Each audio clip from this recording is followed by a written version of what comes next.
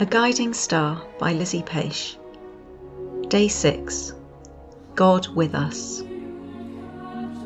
A young woman will conceive and give birth to a son, and they will give him the name Emmanuel, which means God is with us. Matthew 1:23. What if God really is with us? And what if God is not just with us, but is us, part of who we are? What if God is really a word for the life force that animates us, that guides us? The word God certainly doesn't resonate for everyone. There are many names for that inexpressible, unexplainable, ineffable, unpin-downable truth.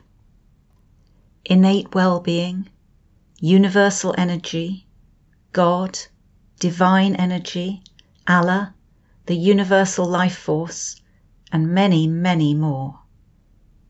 None of these names is ever enough. No words can ever satisfactorily explain a spiritual truth beyond human imagining.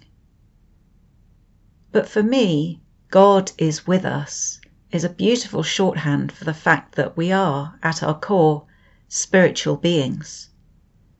We are all connected to that same spiritual essence or energy which can never be lost, damaged, or tainted.